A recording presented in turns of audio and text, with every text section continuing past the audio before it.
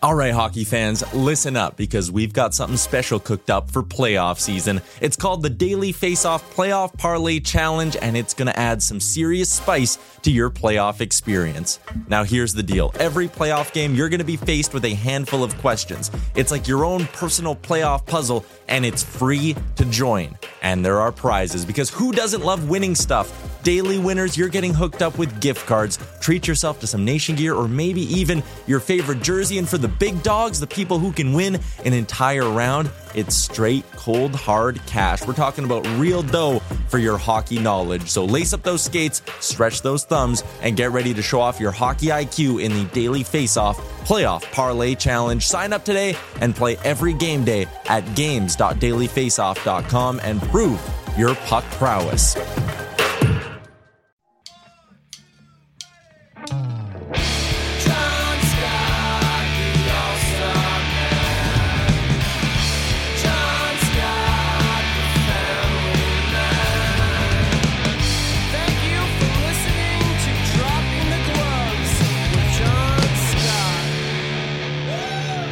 Good morning, everybody.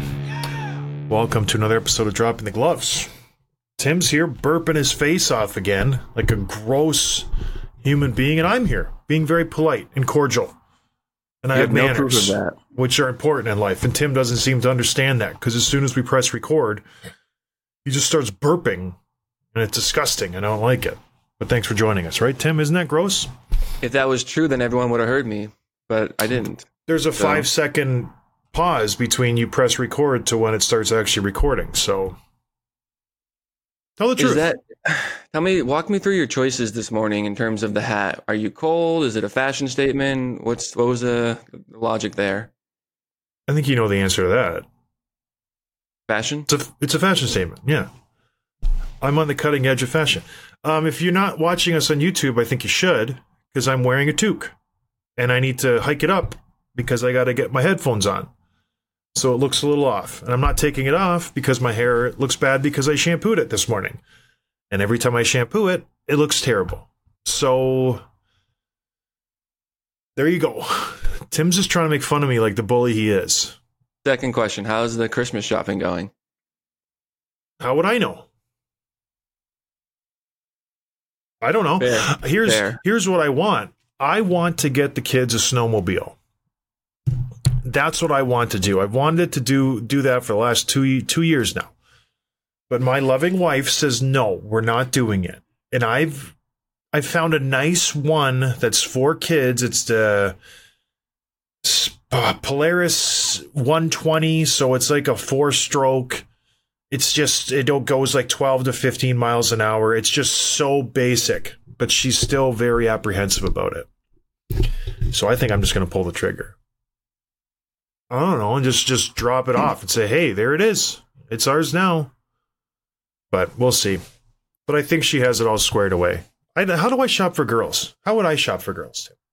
I don't know. You've had 11 years to figure it out. Don't you think you would have picked up a trick or two?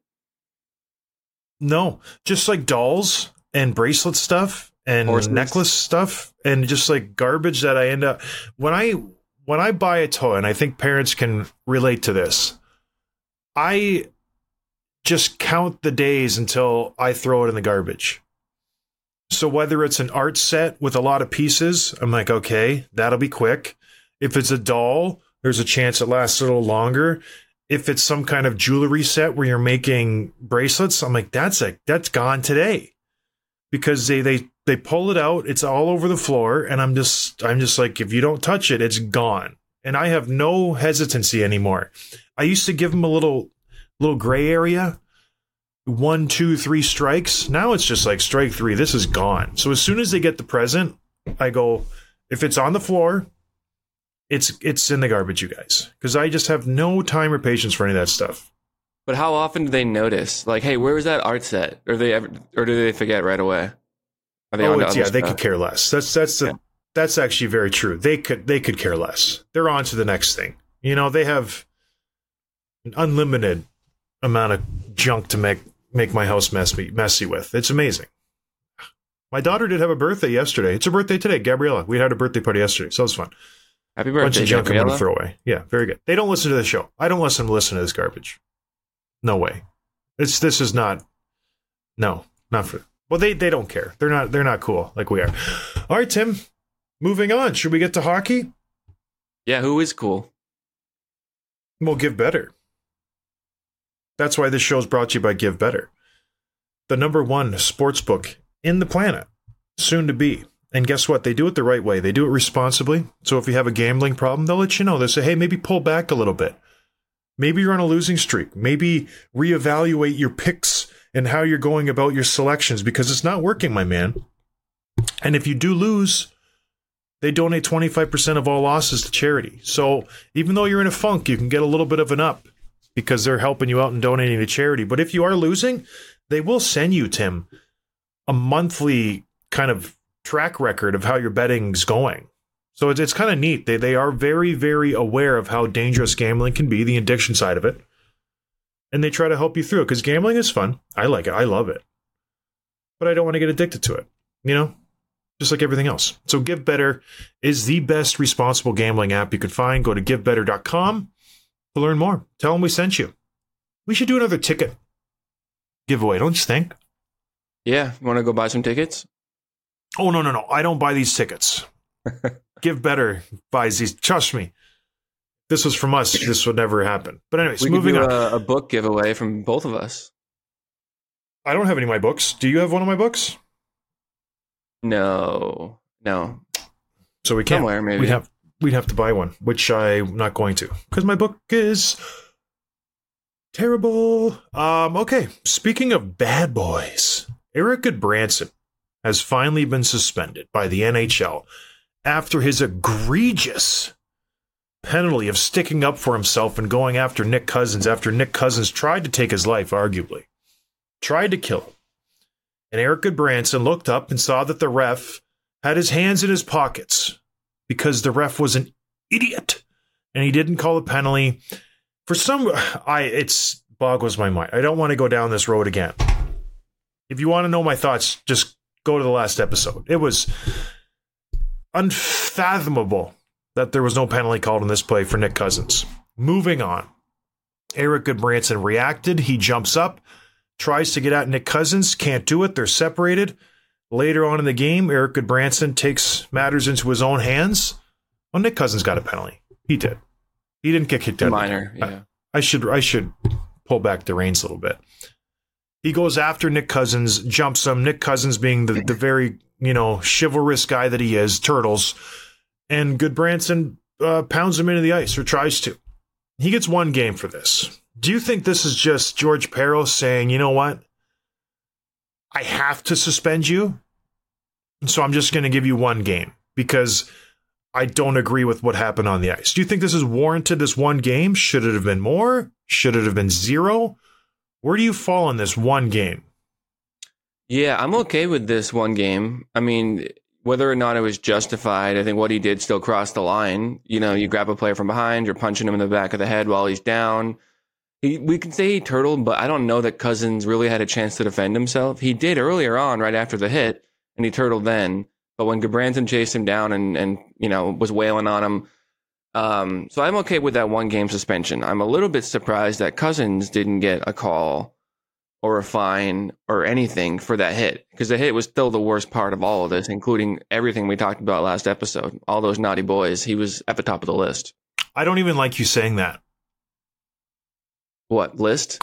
No, naughty boys. It sounds weird. Please let's not say that anymore. It's Christmas season. It's too much. It's Nick too Cousins much. Is on the naughty list. Naughty list is fine, but don't say naughty boys. It's just weird. So here's my question to you. If you don't know about the hit, and that's erased from your memory, Men in Black, bloop. Yep. Does Goodbranson get more for just going after Nick Cousins, a defenseless player who has no idea he's going to get jumped? Yeah, probably.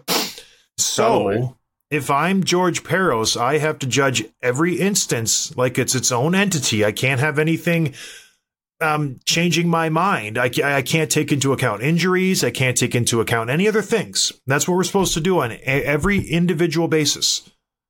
You can't have any outside stuff impacting your decision. So if it's just tunnel vision on this 1 minute play, Goodbranson coming off the bench, going after Nick Cousins, jumping him and punching him multiple times while people are trying to stop him from hitting him. And Cousins not showing any intent to engage. Turtling, not doing anything. Why is this not more? Because he's not viewing it in a vacuum. Even though I don't care what he says or how the rules are supposed to work. He knows the situation, right? Because if I had erased that hit from my mind and all I saw was that clip of Goodbranson, I would assume that Cousins had done something like that. That doesn't just happen. You know what I mean? Maybe it wasn't a bad hit. Maybe Cousins said something that crossed the line. Does that warrant that reaction of violence? No, probably not. So, but you know that he did something. So, yeah, I think to answer your question, he's not viewing this in a bubble. Well, no, he's absolutely not. But I'm asking you, how many games should he get? Because you're supposed to take every incident on its own in a vacuum, like you said. So if he does this on his own and he jumps a guy without notice, you should get 5 games. You should get 3 to 5. Like this, This is egregious. Cousins was not ready to fight. Wouldn't you think? So this is where it gets all muddled. And this is why the ref really blew it to begin with, because the ref doesn't do his job. Should have kicked out Cousins. Cousins should get suspended. That should be the end of it. Goodbranson doesn't have to jump anybody. Columbus gets a power play. They win the game. The ref doesn't do his job. Goodbranson feels slighted. He has to go after Cousins to get retribution. Goodbranson gets a penalty. Columbus is on the penalty kill now. Columbus loses a game. Goodbranson then gets suspended because what he did was terrible. Now Columbus is even more in the hole because they lose one of their high defensemen. They're penalized more. And it just keeps piling on because one guy who is supposed to be the mediator in all of this, the referee, he's supposed to be the guy who controls the game. He doesn't do his job even though he's standing right beside everybody. So it's a snowball effect based on one guy just completely blowing the situation. Going back to George Peros, he's in a tricky situation because he wants to do right by Goodbranson because he knows that it was messed up that Nick Cousins didn't get thrown out. He feels for him, but Peros is really dropping the ball here. He should go to Goodbranson and say, you know what? The ref messed up. That doesn't give you the right to go after him and act like a crazy man. You still have to play within the rules of the game. And guess what, buddy boy? You stepped over that line. You can't just go around seeking justice whenever you want, whenever you feel slighted, and just jump guys. You get 3 to 5 games. I'm sorry. So it's just missed opportunities, guys not doing their job, and George Peros, in my eyes, just blew this one completely. I know it's not the great answer. I'm happy Goodbranson only got 1 game personally. Makes me happy because I feel like he was doing the right thing, something that I would have done. But at the end of the day, when you look at the rules, much like the Bills versus the Chiefs, and Patrick Mahomes is crying like a big fat baby, "He's offside. You never called that. You never called that." He was offside. Those are the rules. Suck it up and move on. Look in the mirror. Take some accountability. Maybe you should tell your wide receivers not to line up offside. If I'm George Peros, I have to call it like it is. You can't worry about what happened the period before or what's going to happen. You have to call it right in that moment. And Goodbranson, it was crazy. It was crazy. It was old school. He should have got 3 to 5. If I'm calling it like it should be. You know what I mean? Why wasn't Cousins suspended? Why wasn't there even a call as far as I know? No idea. It's just George Peros, just no clue. They seem to place more weight on certain things than other things. Getting hit from behind doesn't seem to get you suspended for whatever reason. And I know you're laughing. It's true. Kneeing a guy doesn't seem to get you suspended. The suspensions come with the stick infractions, with the fighting infractions, those sorts of things. The hits to the head, those are big ones. But from behind and the kneeings, not so much. And then Jacob Trouba can two-hand a guy in the face and get nothing. Not that I think he should have, but maybe it should have been looked at. So there's all sorts of, it's just George Peros. I don't know. It's not an enviable position for him to be in because you can never do anything right. There's going to be a side that hates your decision and there's going to be a side that loves your decision. There's no, pleasing both sides, but in my eyes, he's just been an abject failure in his whole tenure. I don't know. He seems to let guys off and then he seems to drop the hammer on another guy. Let's see who he dropped the hammer on. Detroit Red Wings, David Perron. Suspended 6 games for cross-checking Ottawa's Artem Zub after the whole Dylan Larkin fiasco. So Joseph hits Larkin. Larkin runs into Kelly. Larkin goes to sleep. Perron just goes wires crossed, just cross-checks whoever he sees, catches Artem Zub in the ear. Dirty play. Suspended 6 games. That was David Perron's first and only incident he's ever been suspended for. First time offender, which I was very surprised of because he's a dirty player. He does a lot of stick work. I'm sure he's been fine, but that's his first instance of being even called to the table for a suspension, and he gets 6 games. His agent went scorched earth on Peros, by the way. Did you read Alan Walsh? Oh, yeah, I did. I saw that. Just lit Peros up. Absolutely lit him up. Is Alan Walsh trying to run for president? He seems to be really injecting himself into everything these days. Have you noticed? Yeah, he has no filter. I love it. He was part of my company, Octagon. So he's a top guy. So my agent was Ben Hankinson, and Ben kind of answers to Alan. So I've met Alan along the way, but he's on fire lately. But anyways, going back to David Perron, were you surprised 6 games? Now knowing that this is his first, what's the word I'm looking for? I can't think of it. First incident. Yeah. No, not surprised. We talked about it the other day, and in-person hearing means that they can do 5 or more. And you said he's going to get at least 5. And so, no, not surprised. It was a pretty egregious play right at the at the head, below the ear, around the jaw. That's a very dangerous area, full force. After the whistle, it's not a hockey play. So, yeah, no, totally worthy suspension, I believe.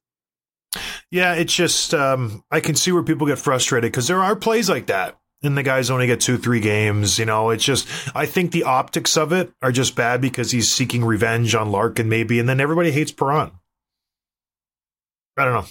Yeah, 6 is a lot for a first-time infraction. That's a lot. I got 7, and I was upset because Louis Eriksson dives and just plays awesome on the ice. Huh? You could have killed him. I could have. A lot of people can die all the time, but I didn't. My first time getting in trouble at all, and he hands me 7. Brendan Shanahan, jerk. What's Shanny doing these days? Is he still running Toronto somehow? I think so. Yeah. When is his seat going to get hot? My goodness.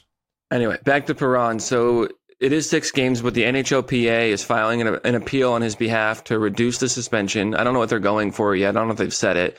They're probably going to shoot for 3 or 4 and just hope that they get at least some reduction there.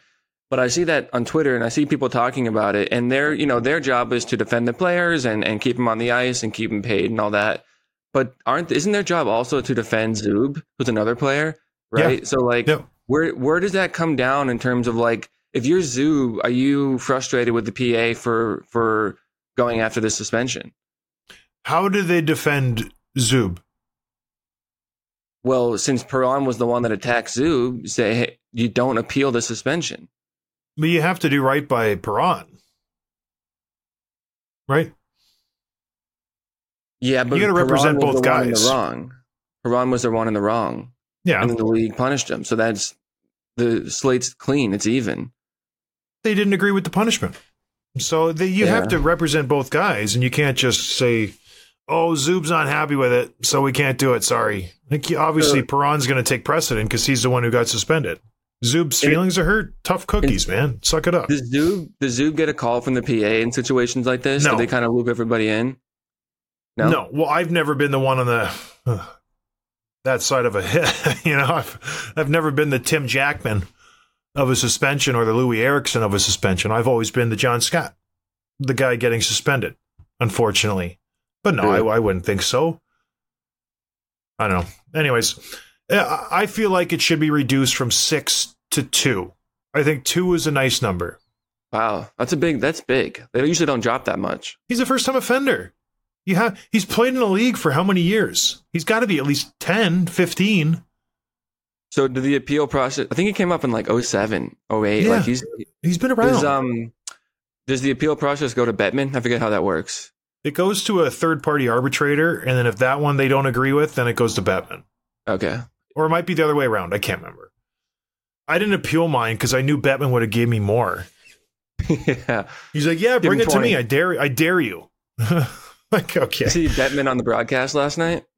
On which broadcast? The Hawks Oilers? The ESPN, yeah, Hawks Oilers. He was on there talking about the new All-Star thing, which I don't think we're going to get into today, but it seems cool. But he's just such a brat. Like, he has no charisma. He's on the panel with like PK and Messier, and like they're just talking and laughing. He's just shaking his head, waiting for his turn. Was he there in person? Bobble he does. Yeah, he was on the desk with them.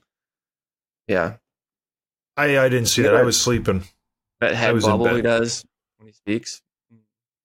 I gotta stop talking badly of him. I really do. It's just gonna get me in trouble.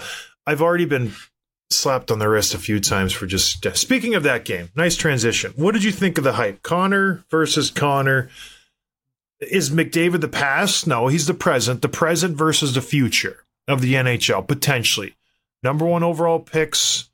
Big hype surrounding both those guys when they were picked. Connor McDavid has lived up to the hype. He's the best player on the planet. Connor Bedard coming into Edmonton. How's he going to match up versus the King, baby? You know, it's like Simba and the other king. Mufasa. Scar's brother. Mufasa. Scar's the brother, the bad guy. Yeah. So did it live up to the hype, Tim? What do you think?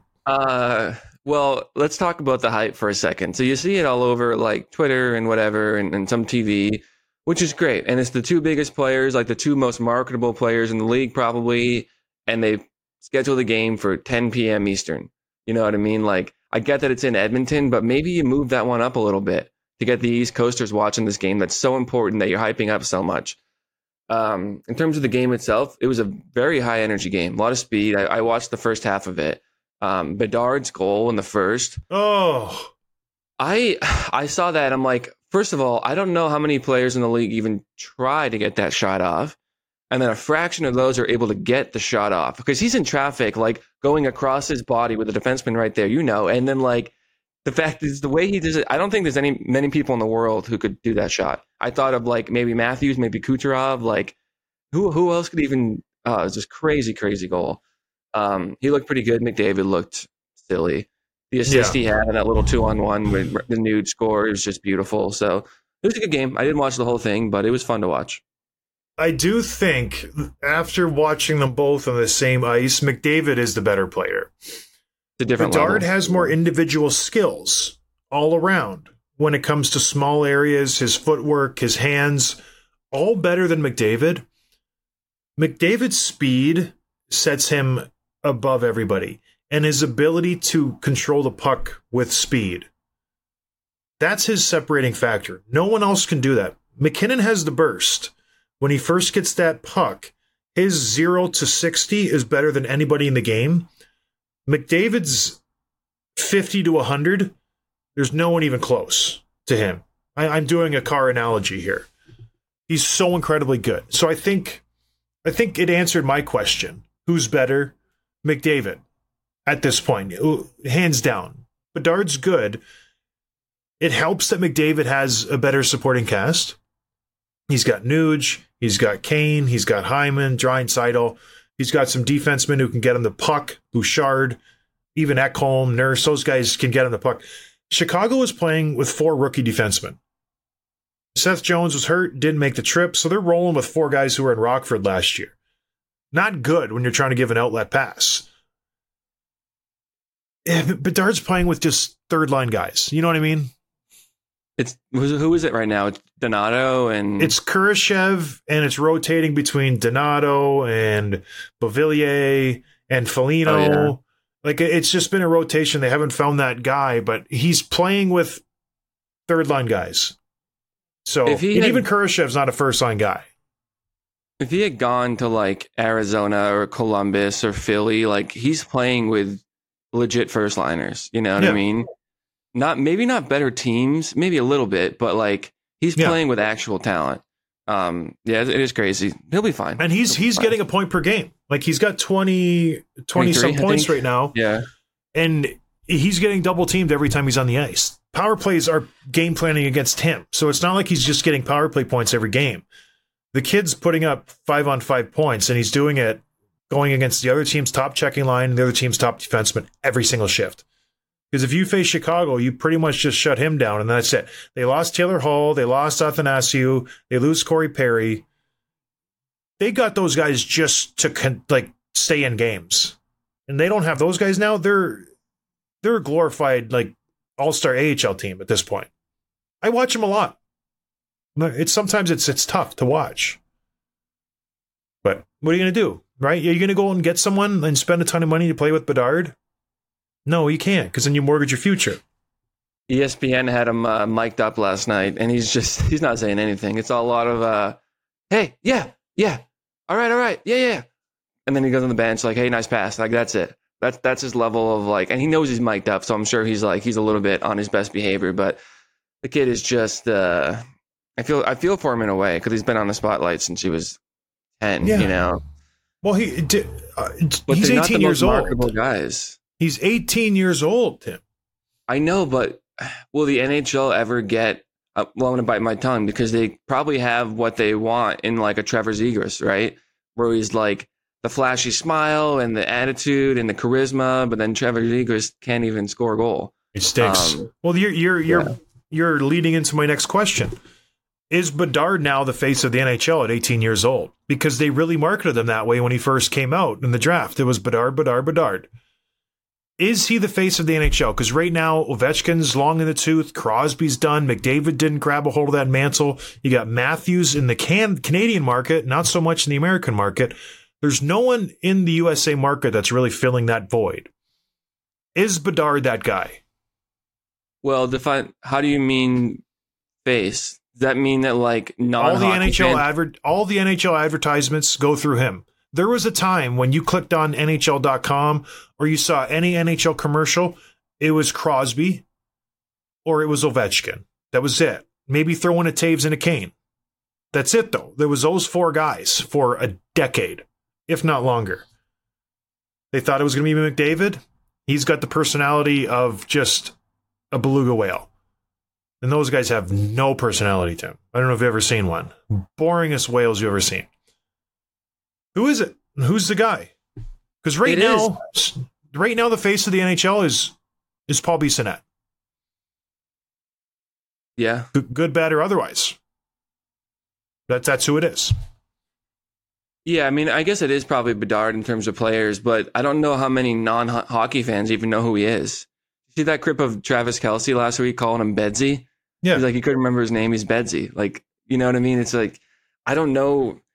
I can ask someone on the street. They probably know who Sidney Crosby and Ovechkin are, at least in the names. I don't think many people know Bedard. But that's what I'm getting at. Is he the new face? Because those guys are going to be gone in the next 2 years. They can't be the face of the NHL when they're not playing in the NHL. Who is the next wave of superstars that's going to carry that torch? Trevor Zegras.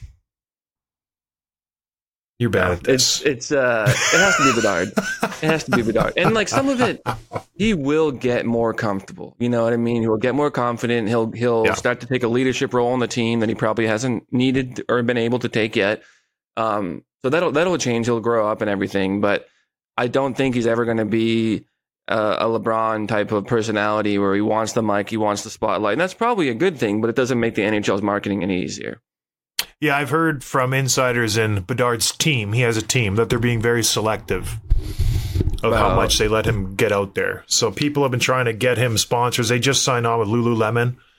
Well, that's a big one. And he's with Sherwood. I'm sure they're paying him a boatload. I got $5 million from CCM. $5,000, excuse me, not $5 million. Imagine how much he's getting from Sherwood. If I got $5,000 from CCM a year, plus gift cards to all these other places. Imagine what he gets a year from Sherwood. 7 digits. 7. I bet you it's in the millions. You see Owatani? Show me Owatani, the baseball player who signed with the Dodgers. $70 million a year. Yeah. All deferred. Insane. Crazy. Do you know why he can defer it? He makes $50 million a year in sponsorship money. Yeah. You believe that?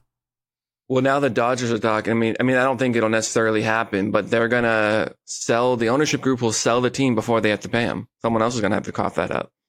Oh, that'd be a pretty sweet move. Because that's a like smart business move or something. You know, it's 10 years from now. 2033, they got to pay him. So okay, I'm not a math guy, but 23 plus 10. All right, moving on. Speaking about moving, the Washington Capitals. Some interesting news coming out of DC. Their owner, Ted Leonisis from 300, he has just dropped the hammer on Washington, D.C. and said, we're gone. Take care, comb your hair. Like, we're moving to Alexandria, Virginia, just across the Potomac. George Washington. Brings me back to, what year was that, Tim? 1776. Tim knows. He was a history major. He is moving the team to Virginia. If all plans go as he wants them to, they'll start digging in 2025 and they will move there in 2028. The lease for the Capitals building and the Wizards building, because he owns the Washington Wizards, is up in 2027. So it would be perfect. You would finish your season in 2027 and move in to Virginia in 2028. Suck those eggs, Washington. I love this power move by Leonisis. Don't you? Leonsis. What a stupid name. No, but I love his move. I don't love it. And Why? I don't know that much about it. I have been to DC a few times. I haven't gone to a game there, but I love when arenas are right downtown in the city blocks like that. Same with Nashville. Same with Boston. You know, like Minneapolis. Well, Minneapolis is kind of tucked away, but like I like when the arenas are right there. And so when they're not, and now it becomes like a destination, and they're going to build the restaurants and the shops and the offices and the bars and all that. And I'm sure it'll be great, but I just like the idea of it being right downtown. And I don't know why. What good do Capitals fans have to get out of this? Well, the fans take it. Yeah. The fans are the ones who are going to be affected. But for some reason, I just think that this is a baller move. He's saying, give me this money, because he wants to build it downtown. And he's been going back and forth with the city council or whatnot, trying to get taxpayers' money. And they said, well, we can't give you that much. And Leonisis says, no. Okay, I'm moving the whole team, the whole franchise. So you will lose your whole downtown infrastructure, basically. Because for 7 months out of the year, I bring a hockey game and a basketball game every other night. All the restaurants are full. All the parking structures are full. Everything's full because of me. I bring hundreds of millions of dollars to this downtown core every year. And you're not going to play ball with me to get a new arena built? You're going to hardball me over a couple $100 million? Okay. I'll move the team then. How do you like them apples? To coin Ben Affleck. How do you like them apples? Like I said, I haven't been. Do you know much about like the arena in terms of, is it in good shape? Was it super old? Did you like playing there? Like, what was that like? Well, it's a dumpy arena. It's got the worst locker rooms in the NHL right now. Like, they are the only complex that literally had cold showers. It was awful. Awful space for the players. I never went to the home team locker rooms, but the visiting area is just atrocious. Close second were the Boston Bruins, by the way. Bruins are bad too. Yeah. But Washington, it's awful. It's in a great location. It's just an old rink. It needs to be revamped. It needs to be knocked down and built up again. Something needed to happen. It sounds like they've been talking for a long time, Leonisis and the city council, but they just can't get together on a number. So I love this. I love capitalism. I think it's fantastic. You're a commie. Capitalism. Get it? Yeah. You're just a dirty socialist commie. I was talking to our Capitals insider this morning, a friend of the show, Tate Cron from Virginia. He was talking to me about it. He said it's great news for the business and for the organization. And I guess especially for Virginia, the state or Commonwealth of Virginia, have been trying to get a professional team for many years. It keeps falling through. he's the governor is like kind of, I'm sure very much hand in hand with Leonsis and Glenn making this Youngkin. happen. And it's going to be like adjacent to Virginia Tech's campus, similar to what it did in Arizona. Like, get the college involved, bring the students in, part of the game. It's going to elevate the schools. So it does it's huge for Virginia and that area and Alexandria and everything. And he was telling me about all that. I'm like, great, but what about the fans? And he's like, oh no, it's not great for them. I guess if you're living there or whatever, but it does become a destination. I'm sure it'll be beautiful and state of the art and everything, but I don't love it. I just don't love it. It is what it is. I think it's good for hockey. I really do. I think if you don't want to invest in a team and get a rink in your downtown core, then we don't need to be there. Fine. The fans will come. It's not like it's 5 hours away. It's just right across the river. So there's a good chance a majority of fans are coming into downtown to watch those games from Virginia. Yeah. You know what I mean? It's not like Glendale was to Phoenix, where it's 45 minutes away, terrible traffic, a hard commute. It's right across the river. So I just love it. I think it's a fantastic move from the owner. How many players on the team now will be here to play in the new rink? That are currently on the Capitals? Yeah, I don't have it in front of me. Tom Wilson signed long term, right? Well, there'll be Ovechkin, because he'll still be there. He wants to beat that record. So in 5 years, he'll be playing on a league minimum, and he'll still want to get that record. But gosh, Tim, I don't know. Like, let's see. Wilson will be there because he's signed till 31. Dylan Strome will be there. He's signed to 27-28. Gosh, Tom Wilson signed to 30-31. He's 29 years old. That's remarkable. He's got a lot of miles on that body too. He does. And those are hard miles. Those are city miles. They're not highway miles. You know what I mean? He's a naughty boy. I'll end the show right now if you say that again. That's But anyways, good move from Ted Leonis. I like it. Moving on, Tim, what are we talking about next? There's been a firing in the NHL. Who got fired? This was surprising, Craig. Well, I guess it maybe not when you start reading it, but I didn't have my finger on the pulse here. Craig Berube was fired from the Blues. And so Springfield Thunderbirds, the AHL head coach, is going to come up and fill that spot in the interim. Drew Bannister. Looking a little bit further when I saw this news, so the Blues had a good start. They were in the top 3 early in the season. Yep. Then they've slipped quite a bit to 6th in the Central. They have 3 wins in their last 10. They've lost 4 in a row, 2 of which were to Chicago and Columbus. And Detroit is probably a team that they feel like they should beat too. So not a good stretch there. And so he's out. He's gone. 2 questions I have are, does this change anything in terms of, can the Blues bounce back into a playoff run? Can they bounce back into contention? And how quickly does Berube get another job? Well, I think he waits to the offseason. He's going to be one of those coaches that goes into a team that needs discipline, that needs a hard-nosed coach to come in and kind of change the culture of the locker room. So I think he will get another chance. He's a Stanley Cup champion. You know, I think he has the resume to get another job in the NHL. So I don't think that'll be an issue. The issue for St. Louis is their top guys aren't producing. Remember when Jordan Kyrou was just lighting it up last year and the year before, and he was the new face of the franchise, and he was going to eclipse 40 goals and a point per game, and he signs that big deal making 8.25 or whatever he makes.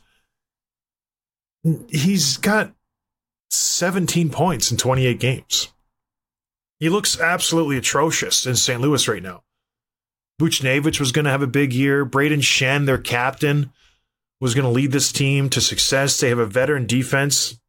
Shen's got 16 points. Their best player, Tim, is Robert Thomas, which is nothing bad. Robert Thomas is a good player. He's a hard-nosed player, but he can't be your best player. And he's not even a point per game at this point. So the St. Louis Blues are not going anywhere. They're fluttering. They're just under 500. Arguably, their best player has been Jordan Binnington. He's been very good this year, but their defense is old. There's a lot of miles on them. Their forwards are just okay. They're just kind of old and experienced and past their prime. Guys like Shen, guys like Saad, guys like Hayes, Kapanen, Vrana, who just got put on waivers. All these guys are just kind of past their prime, and then it doubles down on the back end with Krug, Parenko, Falk, Leddy, Scandella. They've just seen better days. So the new coach is not going to all of a sudden have an uptick in wins. I feel like St. Louis, much like Minnesota, is in for a rough year. St. Louis is in for a rough year because they just don't have any good players. So I don't know.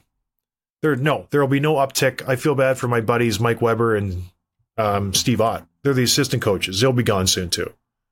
Maybe they'll get the yank in the offseason. But yeah, this franchise will be getting a new coach come this offseason. I don't think Bannister is going to last for another year. He'll be there for the rest of the season, but I don't know. Do you see them turning it around? No. This is not enough talent on the roster, and there's too much dead weight. When you got like Torrey Krug's making 6.5, and I like Krug, but he's got 1 goal, 10 assists, and he's -5. You know what I mean? Like Colton Parayko has not been the same since they won the cup. Falk is pretty good. He was good last year, but the defense isn't great. Bennington is a potential to get traded. I don't know who'd want to take that contract, but I keep seeing his name. Traded. I keep seeing his name pop up in the rumors and stuff, and there's not that many goalies on the market, so I don't know. Yeah, no, this is not a very good team.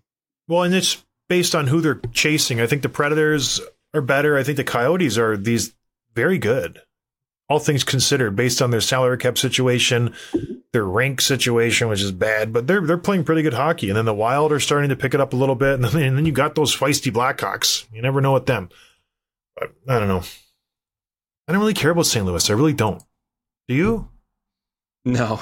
They're kind of like an irrelevant team at this point. They don't have anybody who makes me excited other than Binnington when he loses his marbles sometimes. They're a very forgettable team. Like Which I called all year. I called the game versus them and the Hawks the other night. It was so boring. It was just like so incredibly boring. After the first period, I do my take on the period and I go, I could have fell asleep. It was so incredibly just nothing. Nothing happened. That's what I said. Like it was a sleepy first period. Hopefully they wake up in the second. Anyways, let's do some quick hits, Tim. I got to wake up after talking about St. Louis. Yuck. Yeah, quick hits are brought to you by DoorDash. Use promo code NATION25 for 25% off your first order and free delivery. Interesting little tidbit here. I saw this on Twitter. Jeremy Lauzon, who came up from Boston, he was with Seattle, he's with Nashville now. He's the guy that got that weird little slap shot from Austin Watson last week. He went down with to the knee or the leg or whatever.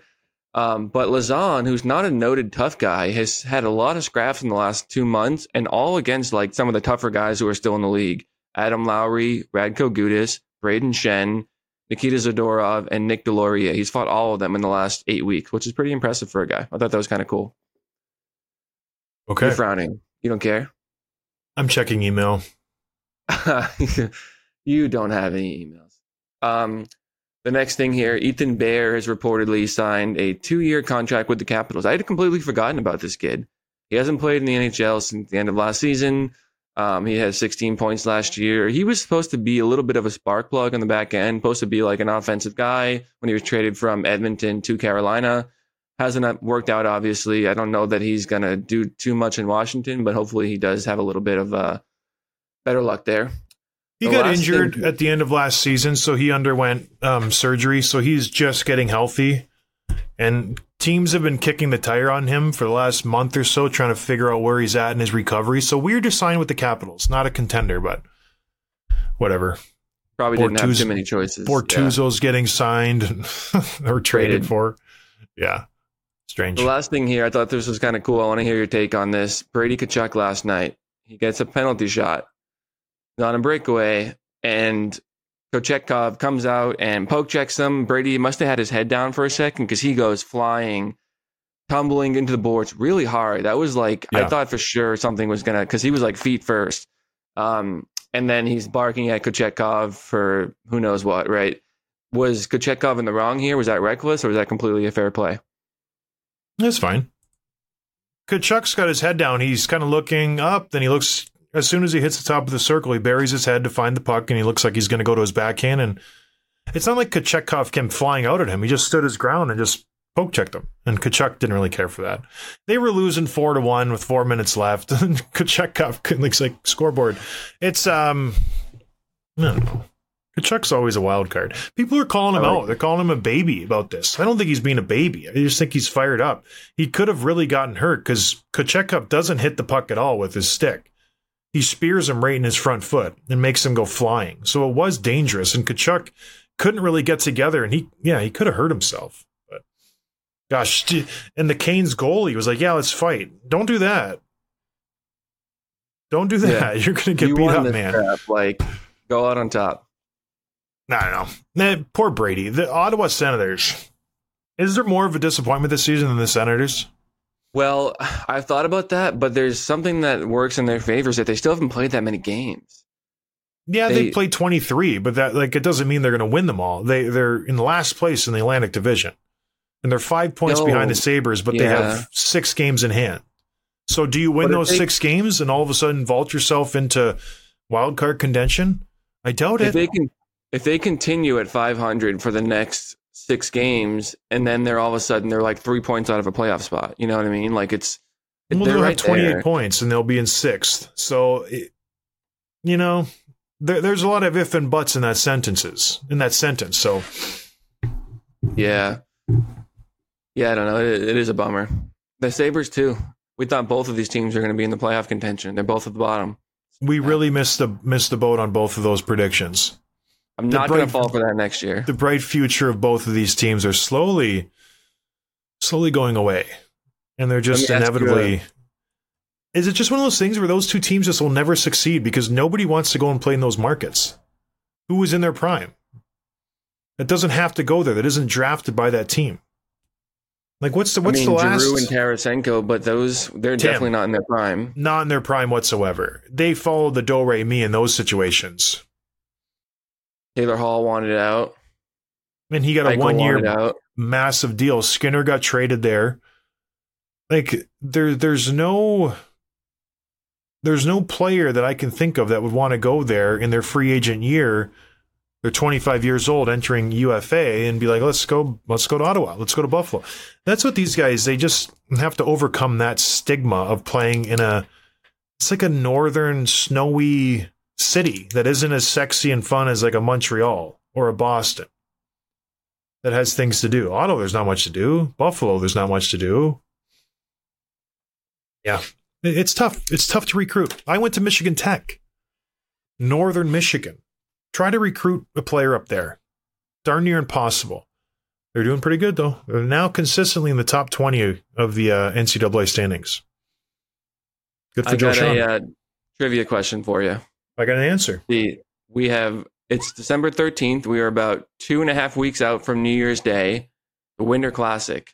You are at least an average consumer of hockey content. You're checking NHL.com daily. Where is the Winter Classic? Who are the two teams playing? I know this one. Do you? Vegas, Seattle. Yeah, okay. Where is it? It's in Vegas. It's in Seattle. Yeah, T-Mobile Park. It is kind of strange, though. I didn't know it. I saw the jersey release. That's why, because I really because they're doing the throwback, and I liked what they did with their jerseys. I think their jerseys are nice. That's why I know it. That came up on my radar about a month ago. So I know more than you do. I'm a hockey guy. All right. Anything else, Tim? No. Yeah. Anything else? Well, thanks for joining us, everybody. No, I'm good. I'm going to go back to checking my emails. Thanks, everybody, for joining us. And we'll talk to you on Friday. Cheers. Thanks for listening to Dropping the Gloves with John Scott, a member of the Nation Network of Podcasts. Subscribe wherever you get your podcasts from to never miss an episode.